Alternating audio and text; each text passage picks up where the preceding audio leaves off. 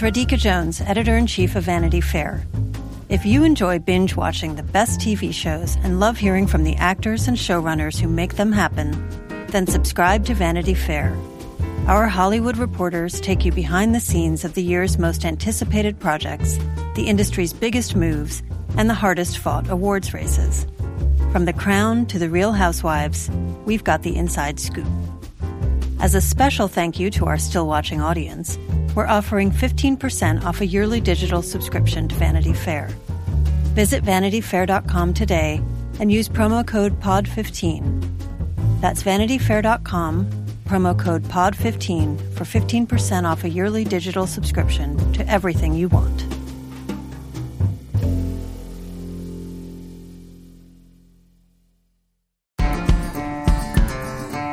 Have you sat back over the last 2 decades and thought about the sheer number of fatalities surrounding this case? Can I tell you a secret?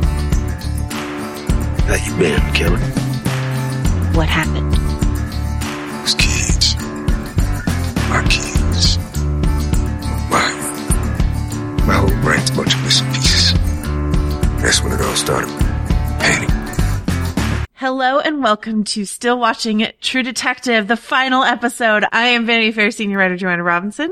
And I'm Vanity Fair chief critic Richard Lawson. Today we are talking about the series finale, season finale, I should say. Who knows what's going to happen? Called Now I Am Found, directed by Daniel Sackheim, written by Nick Pizzolatto. Then we're also going to sort of more broadly talk about our season 3 feelings, generally. But yeah, this is it. We are wrapping up True Detective. And I just want to, a quick note before we get into all of that. I want to note that next, what are we doing next, Richard? What comes after True Detective? Da, da, da, da, na, na, na, na, na, na, na, na, ba, ba, ba, ba. Okay, I won't do that more of that, but I know if you do any more, we have to pay a royalty to Ramin Djawadi. And anyway, that of course is the famous opening theme song to Fuller House. Yep, here we go. It's Richard's fave, my fave too. The story of the Fuller. No, anyway, we're going to talk about Game of Thrones, which is just slightly less dramatic than Fuller House. And yeah, so we are doing a fun rewatch project where we're going to be going through our favorite episodes of Game of Thrones. We have some fun interviews lined up, and all of that's going to be leading up into our coverage of the final season of Game of Thrones. So that's starting next week. The first episode should drop on March 4th. So, don't unsubscribe as soon as we finish talking here. We got more to say. Before we get into this episode, Now I'm Found, I wanted to hit a few emails we got. You can always email us at stillwatchingpod@gmail.com. We've had some great emails around True Detective. This first one I'm going to read is one of my favorite kind of podcast feedback emails, and that is an expert speaking to something that I know nothing about. Oh, also really quickly, I got a few disgruntled emails and tweets from people who noted that I have been saying possibly this entire time that there's a 15-year difference between 1990 and 2015, when obviously there's a 25-year difference. Mm-hmm. My explanation for this is that maybe I just didn't want to feel as old as I actually am, or whatever it is. But anyway, I apologize for all the many times I said 15 years when I meant 25 years. I do that all the time. I'm like, yeah, so it was like 96, so it was like 10 years ago. Yeah, yesterday, I think. Richard, you're not 25 anymore. What? Anyway, okay, so this one comes from Bill in the Pacific Northwest, or I should possibly say Dr. Bill, because he writes in, as someone who's enjoyed much about the season, the lithium plot point in the finale was disappointing.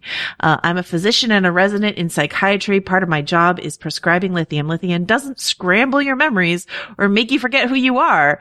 It is toxic when you take too much, but the problems people taking lithium encounter when their lithium levels are too high are usually things like kidney problems, thyroid problems, or temporary confusion. Another plot hole related to lithium is that any psychiatrist worth their salt will be checking their patients' lithium blood levels on a regular basis. Among other things, this would inform the psychiatrist if a patient wasn't taking their lithium so that she could use it to scramble her kidnapped fake daughter's memories. It's generally a bad idea to continue prescribing large quantities of medication to someone very ill or suicidal, especially if you have reason to believe they're not taking their meds so that they can stockpile them And then Bill did like a little PS where he's like, if you decide not to include my letter, I hope you can include a comment about lithium from another health professional. It's an important medication for treating bipolar disorder and other mental health disorders. And I think it's unfortunate that this show casts such a poor light on an important treatment. So I like two things. One, to Will's second part about, the fact that Isabel Hoyt wouldn't have an endless supply of lithium to drug poor little Julie in that pink room for a decade.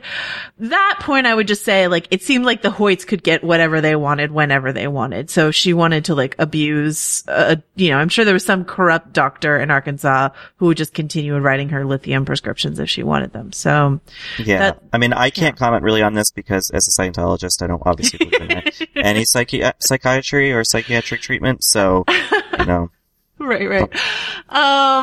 Richard's kidding. We support psychiatry on this podcast. Deeply. Personally. Yeah, both of us personally. But to your first point, I think that's a fair critique that maybe this isn't exactly what lithium would do to poor Julie. But though, of course, there was a lot of other abuse going on around that and a lot of other, like, sort of grooming and things happening to Julie Purcell. So, but I hear you about not wanting people to have a stigma around the use of lithium. All right. And then this email comes from Chris, who says, we're going to talk about this very final scene that happens that seems a little surreal that closes out the episode. But Chris wrote in, I wonder if the Vietnam scene is meant to show that Hayes has psychologically broken through to the problems that have plagued him since the war. There are several moments where the timelines blend, where Hayes appears to have an awareness of the presence of a future or past self. If this may be interpreted as the cinematic representation of a psychological process of Hayes dealing with the ghosts of the past, the final scene is the ultimate stage in the process. The way he looks behind may indicate he is stirred by the spirits of his future and is now ready to confront those traumatic years. I love this take from Chris. And I will just say that, like, my feeling, I wrote a piece on VF about one possibility for the interpretation of the finale, but more importantly, I think this is a kind of finale that leaves the ending up to a lot of interpretation, and that is personally my favorite kind of finale. But I know it can frustrate people. Richard, do you have any thoughts on this? Yeah, I think we can get into it in the larger episode analysis, but, like, I think those final two scenes are obviously memories of a sort, but I think they're sort of indicating a further passage. Yes, possibly. I think that's also a fair interpretation. Anyway, point being, like, whatever's happening, I don't think we're supposed to take literally, which I don't think Chris is saying we should take it literally either. It's some sort of breakthrough or journey or progression or something. And so that's, I think interesting. And then this final email comes from Joey. Joey writes in, if True Detective wants to gain more female viewers, they damn well need to hire female writers. Why? Because you don't just introduce us to a character like Amelia with the, albeit little character development, kill her off, but not allow us to understand the way in which she passed. It's just cruel. It leaves us with no closure. The character of Wayne's daughter, Becca, also having made a choice not to return to her hometown after such a long absence, which was constructed to seem like she had a contentious relationship somehow with her father, was misleading to the viewer. At least for me, it made me think that perhaps she blamed Wayne for Amelia's death. Although neither of these plot points fall into the red herring category, they are both emotional pulls for the viewer where we have invested time and interest, especially because we rarely see women play the roles these two characters did in this series. We deserve the payoff of understanding something which seems to evade most male writers when it comes to these male-dominated leads in crime dramas. Pizzolatto should step aside, let women completely create the next season from every angle. Wouldn't that be interesting to watch? ? Frustrated in Oakland, Joey. Okay. So, I think we can get into the use of Amelia in this finale. I will say, I'm Nick Pizzolatto does not need me to defend him in any way, and I don't know that that's necessarily what I'm here for, but I will say that there was a conflict behind the scenes, this we know, about the runtime of this finale. I believe Nick Pizzolatto wanted it to be, I think, a full 2 hours. It wound up being, I think, 80 minutes, 90 minutes, something like that? Yeah, thereabouts, yeah. And so something Nick Pizzolatto has been doing all season is answering fan questions on his Instagram account. He's like, I'm not talking to the press, perhaps like burned from season 2 or whatever, but he has been very free and vocal, in his Instagram account comments. And one of the things that he wrote after the finale is that, he wanted to have a scene there was going to be more stuff about like the life Amelia and Wayne built together after he decided to retire from the force in the 90s. There was going to be a scene about Amelia's passing, which was like peaceful. There was nothing fishy about it. And then more information about Becca and Wayne. All of that you're frustrated is missing, Joey, was supposed to be in the finale. I don't know that Nick gets full credit for that, because, that was cut and other things were left in. So that, that just shows like priorities. But I think that Nick Pizzolatto would agree with this listener, and anyone else who said they wanted more from Amelia and more from Becca. I think it really frustrated him, I think, to have to cut it, feel like he had to cut it. So, all right. Maybe he wanted maybe he felt like he needed a whole other episode basically to tell this story, and HBO gave him a certain episode order, and he tried to get away with a longer finale, and it didn't wind up working out. So we got the show that we got. All right. We're not going to do our usual thing, which is jump around decade by decade, especially since, there's so much blurring the lines between decades in this, episode. But, I guess, should we make clear the facts of the Julie Purcell case, Richard, for the listeners? Yeah. I mean, I think it's pretty much what we had sussed out last week. I guess we weren't sure, how much Isabel's dad, Hoyt, knew about it.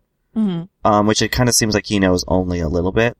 But yeah, I mean, it was pretty much like she lost her daughter, sort of befriended, I guess you could call it that, groomed, the Purcell kids, particularly Julie. There was an accident where Will died. The man with one eye, I guess that was kind of a surprise about him. Oh, that he actually cared for Julie. That he tried to free her. Sort of like a villainous. Yeah, I tried to free her. Yeah.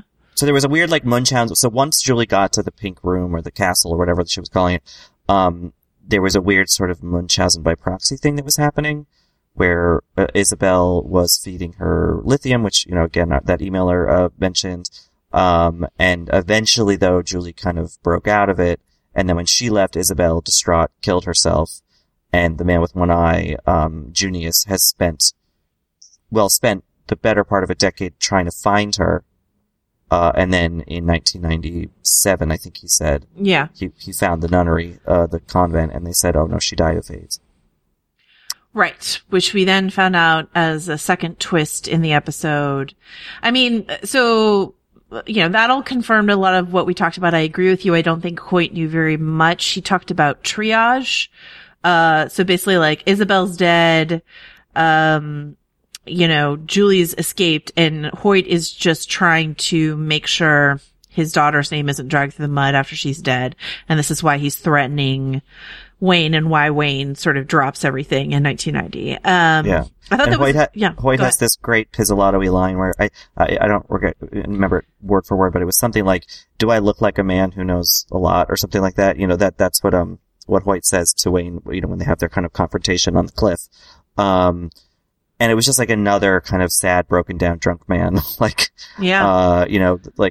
trying to, I don't know, shuffle through the world, albeit, much more violently than others. I really liked this, this stuff from Michael Rooker. I anticipated that I would, and it was even like a lighter touch than I expected. And, a smaller part of the episode than I expected. It's just sort of like, is Hoyt the big bad? No, I wouldn't really call him that. And I don't know that I would really call anyone the big bad of the season is like an emotionally damaged suicidal woman, it's hard to sort of pin something, something that I think a lot of people have been frustrated about. I know a lot of True Detective sort of people have been writing about the season. They really fell for that whole child trafficking red herring part of the season. And so the fact that this wasn't like such a massive, wide ranging connects back to season 1 conspiracy was frustrating and disappointing for them. But I think what you and I had talked about all season was like, that's not really quite what True Detective does. It's what True Detective, you know, there was like a sort of larger ring in season 1, but like we talked about that isn't really where it ever heads. Well, it's about systems, but it's also about people, you know, and I think this season in particular, and I think it's why I responded to it as strongly as I did, and others, you know, I've spoken to about it, is that like, this is a story, this is a deeply kind of like, I mean, it's a character study, it's a sort of two-hander with Roland in there, but it's, you know, it's about people kind of coming to grips with regret in the past, which I think could apply not just to our, you know, to Wayne, but also to Hoyt, to Isabel, to Amelia, to anybody really, and trying to kind of reach for some sort of sense of peace, I guess. And I think that, you know, can you achieve that while also telling a story about a very, you know, a kind of network of pedophiles? Yeah, of course you can. To some extent, the first season did. But I actually really appreciate that, the conclusion of this was less sensational than that. It was just broken people doing bad accidental things, you know? Yeah, absolutely. And like, what's interesting to me about what so much of this episode devotes time to is these long conversations between Amelia and Wayne and their relationship and these moments in Wayne's life where he could have chosen not to connect. Not connecting with her, and with the world was the easy thing to do. And he chose the harder thing to do, which is to connect, you know, so you get that 1980 fight where, you know, he unfairly blames her for losing his job. You know, they yell at each other and stuff like that. And then they get this sort of like we get this makeup conversation in the end where he talks about how he wants to marry her or stuff like that. And then we get a similar conversation in the 90s where she's like, do we even want to go forward? What are we without this case to talk about all of this? And they decide to go forward. You know, he decides to leave everything behind and sort of do what's good, the best for their family and become a security guard at a university or whatever, you know, head of security, what have you. And she goes back to teaching, and it's just sort of like they chose each other rather than, you know, and we talked about a season 1 moment that we really liked, which is sort of a post-hospital looking up at the stars and talking about whether the light was winning over the dark. And I feel like each time that Wayne makes these decisions and these conversations with Amelia, he's choosing the light, you know, and then in the end, the connection that he makes, because Amelia's not there in 2015, 25 years later after 1990, is to connect with Becca, which is something that he's been wanting to do all season. And, I think that is great. So. Yeah. And I think that like there could be a sort of criticism to the way this season concludes, in that, like, you know, this is about people choosing to not dwell in the trauma of their lives or of the world and making the decision to try to exist past it or live, you know, not sort of so intensely, you know, just staring right at the kind of dark void at the center of things, you know? And that's not always a choice. Sometimes that's not a choice we can make. Because of things that have happened to us or the way that our brains are wired. You know, so I think that the show was careful to show at the very last scene that, like, Wayne is still in some ways in that jungle, even though he tried to make over the course of his life efforts to get out of it, you know? Yeah. And sometimes it's impossible. And I think that in some ways, like, that makes Julie the kind of, like, she's the one who, you know, while experiencing a lot of pain, you know, for a lot of her childhood and adolescence, like, she's the one who arrives at a place of kind of peace, you know, because she had a lot of I don't know, there was a lot done to her, you know? Yeah, absolutely. And so she was able to maybe, I don't know, she had less to atone for, I guess, you know? Yeah, I love that. I love that interpretation of the final shot. And we should talk about the other twist of this episode is that, you know, Julie did not die of AIDS in 1997. As we noted in episode 6, Mike Ardoin, her like childhood friend, was doing landscaping around the nunnery. Like, this is exactly what, like, a lot of people noticed that Mike was there. Some people who were more on the conspiracy theory side of this season were like, oh, he's there because he's like a groomer for pedophiles and he like blah, blah, blah, and he's going out and getting everyone. I think that's because, you know, the gardener in season 1 was complicit and everything. I think that's like an okay connection to make. But I think we were always on the track of like, you know, if he saw her there, you know, perhaps she's like with him and safe. And that's what ended up exactly happening is like they claim she died of HIV, AIDS in 95, I think it was. And, in fact, you know, she was hiding from the world with him. They have a daughter named Lucy. They have a very cute garden. And in the end, you know, like Wayne has this third act revelation about this, which is maybe one of my least favorite parts of the episode. Actually, I quite liked this finale, but like, I didn't mind Amelia coming to visit him and sort of like making the connections for him. I did mind him like picking up the book exactly at the place where he needed.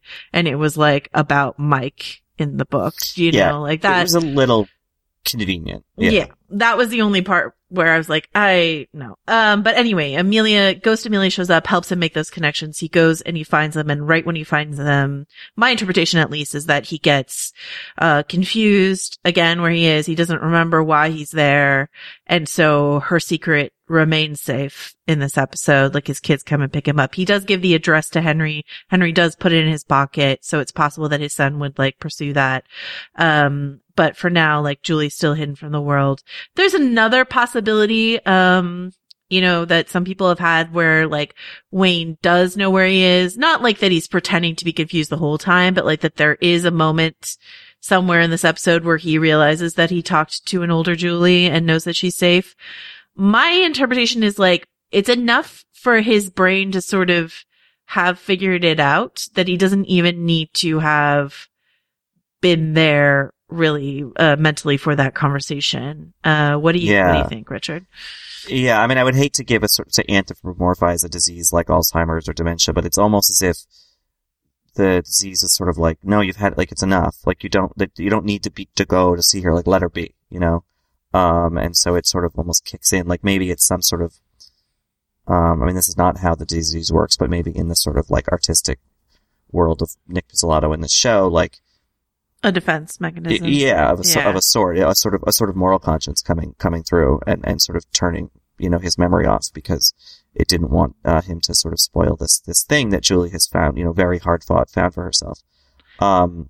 Yeah, I think that's right. I think you're wise to sort of be like, let us be very clear. We're not saying that this is how dementia works, but I think, you know, the idea of noticing when Wayne forgets things and when he doesn't and what the writerly intent behind that might be I think that's fair, you know. The other main character that we want to talk about this episode, of course, is Roland, where my interpretation is every time that, you know, in every stage where we see Wayne making the choice to connect, we see Roland either making the choice or feeling like the choice is made for him to kind of not connect. So like in the 80s, you know, or I think it's in the 90s where Wayne says something like, I got a family to think about. And, or maybe it's in the 80s and Wayne's like, I have to think about her or something like that. And Roland says something like, oh, how nice for you. Or it's like so bitter. Like, I don't have that. So, oh, how nice for you. It must be in 1990 when he says that. We get this tremendous Stephen Dorff scene where Roland goes to the bar, incites these bikers to beat him up, sits outside, cries, drinks some whiskey, and then connects with the dog. And we know that, like, for years, like, Roland removes himself from society, lives alone in the woods, and his only connection is with dogs.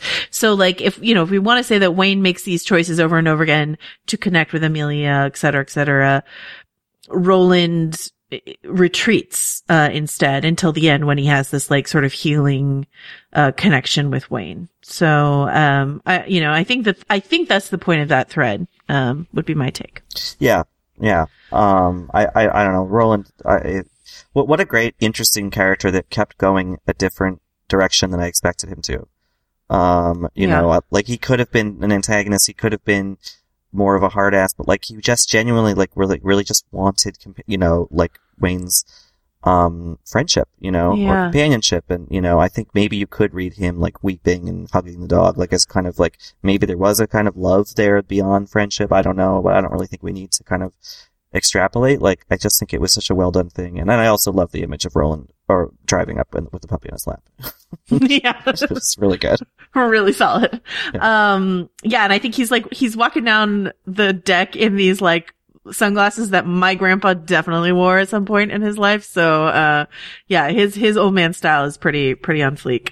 So that's the thing with Roland. I don't know that I needed the like dog meet cute. That's the only thing that I have resistance on. But other people seem to really have liked that. But I did love the idea of this guy going up into a bar and just like making people hurt him, looking for that punishment that Junius is looking for, in 2015 when he like asked them to punish him and they're like, no, we'll leave this gun, but you get to do that for yourself. Like, that's on you, buddy, sort of thing. So, the question of what Amelia knows and when she knew it, that's something I was asked on Twitter. My feeling is that she didn't know any more than what she wrote in the book in 1990. I think Daniel Sackheim said to me when he talked to me for the podcast last week that this ghostly apparition of her in the study, I think he called it like, the remnant of like the true detective that's still in Wayne, it sort of materializes in the form of Amelia in that scene. She's the one able to still like detect and make the connections. And so, it's just an extension of himself, which I quite like. And then we should talk about this final moment on the porch. Wayne is surrounded by Henry and Becca and Henry's wife and the kids biking down the street in the Will and Julie sort of setup, and Roland is there and his dog is there and everyone's happy. And then we sort of flash into his eyeball and we get the scene in the bar of Amelia and Wayne in the 1980s sort of figuring out that they're going to make a life together. Then we watch them exit the bar to a golden bright light. And then we flash to the jungle of Vietnam. I wrote a piece on VF about, I looked at the closing shot of Jacob's Ladder, which we've already talked about on this podcast, and it is like pretty identical, close to that. Like in that at the end of Jacob's Ladder, Tim Robbins' character Jacob ascends a staircase with his son, like leading by the hand into this golden light that fills the screen. And then you flash to him dead on the table in Vietnam. So I think no matter what your interpretation of what is actually going on with Wayne, this final sequence is a visual homage to Jacob's Ladder. That I think that is without question. Does this mean that Wayne was dead the whole time? Not necessarily. Possibly not necessarily, but like this idea that like he never got out of the jungle, or this idea that he is finally ready to get out of the jungle, or, the metaphorical jungle of war trauma. Or the idea that Richard alluded to earlier, which is like, this is Wayne dying on that porch. Like he has achieved peace and can go be with Amelia now. Yeah, very Rose at the end of Titanic, meeting Leo again at the top of the stairs, Yeah. Oh, I love that. Yeah. And you notice when they walk out of the bar, the door opens and it's just like it's just white. Yeah. Light. I mean, which is like happens sometimes when you open a dark, room into the daylight. Like it's not like necessarily like heaven, but like, I think aesthetically that's there very much for a reason. My first like when I was watching it for the first time, I was like, oh, he's dead. He's died. Like when he left the bar, they go to this golden light. I was like, oh, okay, that's him. That's him going to join Amelia in heaven sort of thing, or whatever you want to call the afterlife. I'm Claire Fallon. And I'm Emma Gray. We're culture writers, podcasters, and hosts of the show Love to See It. Every week, we give an unapologetically feminist dissection of reality dating shows, rom-coms, and other romance narratives. We unpack all the weird messages they send us about love, sex, and dating. And we dive into all the details with special guests like actors, authors, and cultural critics. You can find Love to See It wherever you get your podcasts. New episodes drop every Tuesday.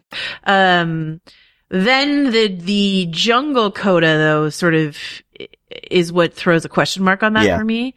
Yeah. So, and I don't mind that. Once again, I don't mind that different people have different interpretations, and everyone's interpretation sort of satisfies me in some way. So, I will point out again that, Nick Pizzolatto has said before that season 2 of the series was, in his mind, a story about 4 characters who were already dead and just in the process of like figuring that out for themselves, in the way that Jacob's Ladder, the film, is. So it's possible that's what he was doing once again with this, that like Wayne was already dead, like Wayne died in the jungle in Vietnam, and this whole case was him sort of figuring out how to process that. I'm not entirely enamored of that, but I don't hate that interpretation. There's just like a lot of possibilities. And once again, I like that, at least as far as I've seen, Pizzolatto hasn't said one way or another what it is. And I don't mind that at all. So. Yeah. And the final scene also reminded me of, if our listeners have not seen it, a movie from a couple years ago, they really should, called The Lost City of Z, which is a James Gray film about Amazon exploration, Percy Fawcett in the turn of the century. And I won't spoil anything, but the final shot of that film is very, very similar in some ways, to the final shot of this season. And I don't know exactly what it means, but I love the pensive note it lands on, because like it's a show about reaching back into the past, but that's reaching even further back into the past. So maybe it's meant as a sort of origin, like here's the beginning of all of this, or maybe it's meant more metaphysically. I don't know, but like I love that it provoked that kind of questioning. And I think I said it way back at the early part of the season. Like I like when the show goes just that little bit, or sort of not supernatural exactly, but metaphysical, but more sort of, dreamy and abstract, I guess. And I like that it ended on that note rather than just the simple, note on the porch or even the scene in the bar. Yeah, I really like that. One thing we should note is that the music that plays over the end is something called the St. James Infirmary Blues. The lyrics read, "Folks, I'm going down to St. James Infirmary, see my baby there. She's stretched out on a long white table. She's so sweet, so cold, so fair. Let her go, oh bless her wherever she may be. She will search this wide world over, but she'll never find a sweet man like me." So another possible interpretation for me, as far as I'm concerned, is like, if Wayne didn't die on that porch there, maybe this is about him letting go of Amelia and like exorcising her ghost. Like solving the case is in some way like letting Amelia go for him, because so much of everything they was, caught up in this. And maybe, if he survives, if he's not dead, then like he can just exist there with Henry, with Becca, with Roland, and let go of the things in the past that plagued him. So. Right. And I think also, to look at it, I think that's like a nice way of looking at it. And, in that sense reminds me a bit of like the ending of Eternal Sunshine of the Spotless Mind, where, they go through all this pain and everything, and Roland, or Wayne rather, I mean, his body is causing him to forget, but he could also in some ways forget, as an act of volition, and because there was a lot of strife there, and the relationship did, center on this, trauma, this tragedy, in some ways. But like, I think that was him also. It could also just be him going back to the beginning and be like, I would do it again. I would relive it again in my mind, and I'm going, and I will, because it was worth it, for the having done it, which I think is quite nice. So then I just wanted to, given that that's the finale, I think we both are like generally positive on it, which is not necessarily the widespread opinion. I'm curious how you think this season works as a whole. I think it was really good. I think it was maybe slow going in the beginning, but like that's kind of to be expected in some ways. I think, we don't need to heap more praise on the performances, but I mean, Mahershala Ali just won another Oscar, so how about that? But, I really appreciate in these times that someone like Pizzolatto, who could so easily join his many brethren, in the sort of hard-boiled, writing world, and just be very grim about the world and very nihilistic and sort of, really punish us with darkness. And this season is not without its darkness. Certainly it's violent and it's sad and all that. But I think that, for the show to do this kind of, to arrive at this ending, or several endings, but one of them involving a happiness for Wayne and his family and Roland and for Julie and her family. And, I love the thread of Mike carried through from childhood that there was always a decency present in Julie's life, whether she knew it or not, you know. I just think that I'm very grateful that like the show is not 100% despairing about the world. Yeah, I completely agree. I think someone on my Twitter feed responded to me saying something about the finale with like, I love the daring choice to bring like the happy ending back to prestige drama or something like that. Like, totally. No matter what your interpretation of this ending is, it's not like a sad one. You know, as we discussed, it seems like Nick Pizzolatto wanted a little bit more time to tell his story. I actually think this season could have done with a little less. We got 8 episodes. I think we could have done it in 6. And I think a lot of what gets in its way is this, mystery box chasing like red herring stuff. Yeah. That, you know, keeps the Reddit community active and all of that. But I think it does a disservice to the more adult drama that the show really does well, I think. So not that like mystery box shows are juvenile, because I love a mystery box show, but like, you know, I think some of the ways in which it tried to obfuscate what was happening, wound up being a little tricksy for its own good, if that makes any sense. So. No, it does. I see what you mean. And I think that, you know, did we need the digression with, the teenage boys, the West Memphis 3 kind of illusions? I don't know. But I get that he was trying to kind of talk about true crime and not just the actual crime, but the sort of documentation of true crime, of real life crime stuff, you know, so I get that he had those ideas in his head, but I don't know necessarily that, you know, because I don't really understand where Sarah Gadon's character, where the Eliza character really sort of fit into this, you know, I guess she was there just to reintroduce red herrings in some senses. I guess it's a narrative device, you know, like in terms of like, he done, you know, he starts off with the interview device for the 1990 storyline, much like first season of True Detective. So, and I think he couldn't do that exactly for the whole season. So we needed something.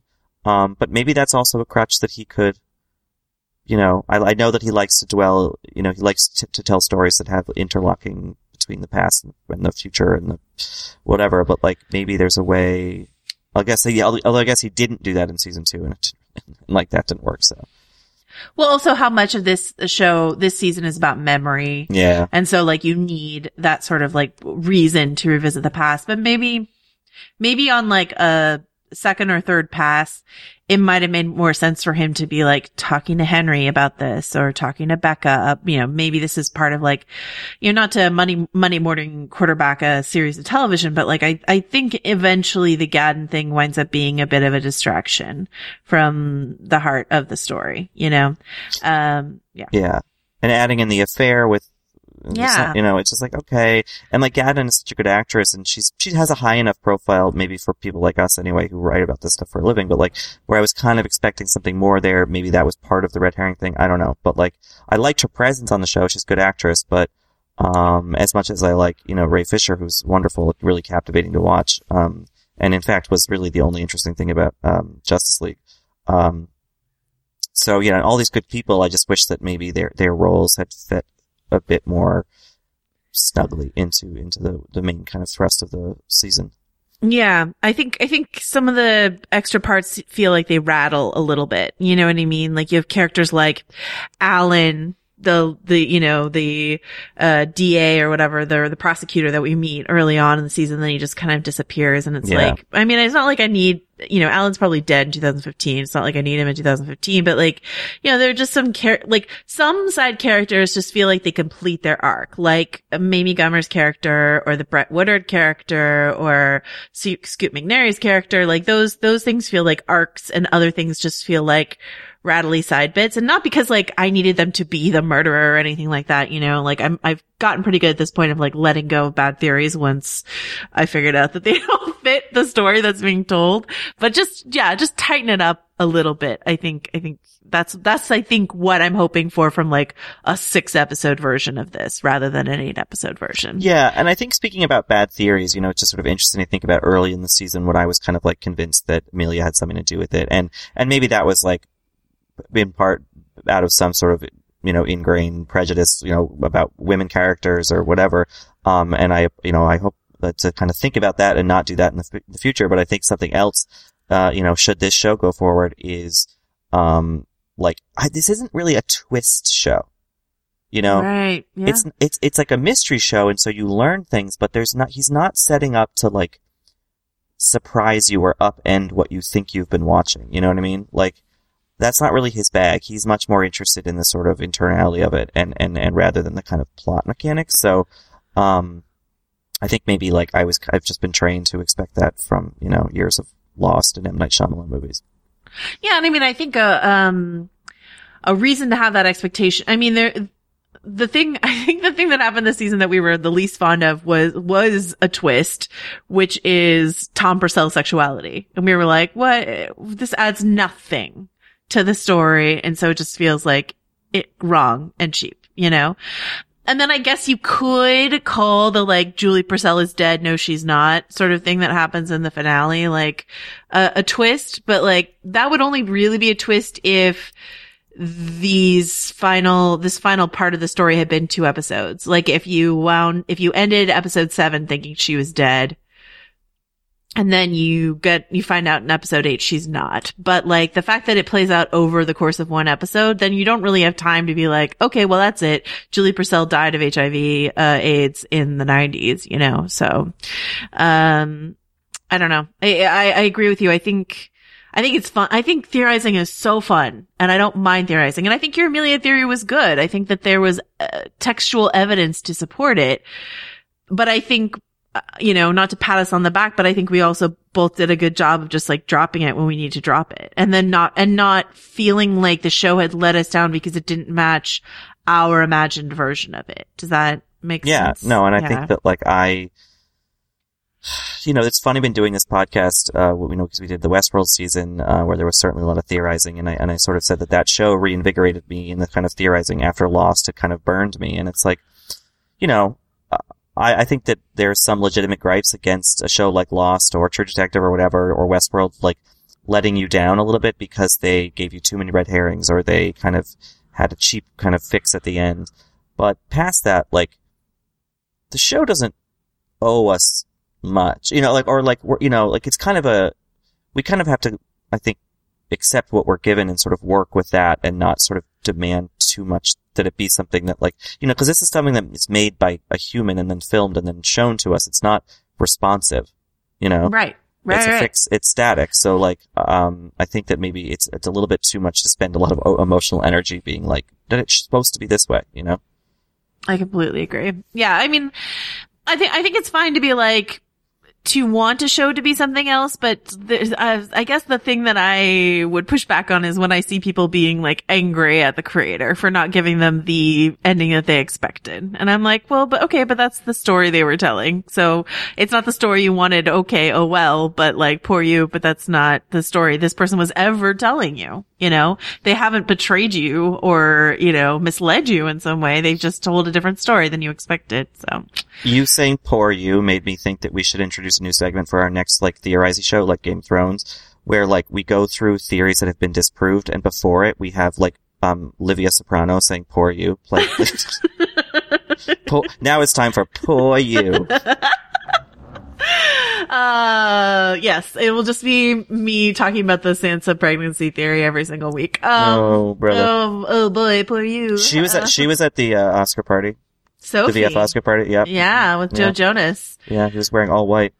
I love blonde tattooed Sophie Turner. All right. So, I mean, that should serve as a crossover ad for our podcast, Little Gold Men. If you don't listen to that, we had a great party report from Richard from the Oscars, which was really fun to listen to.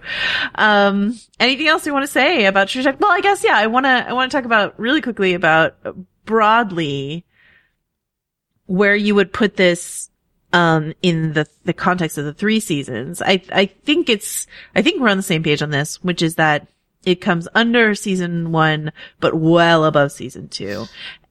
Yeah.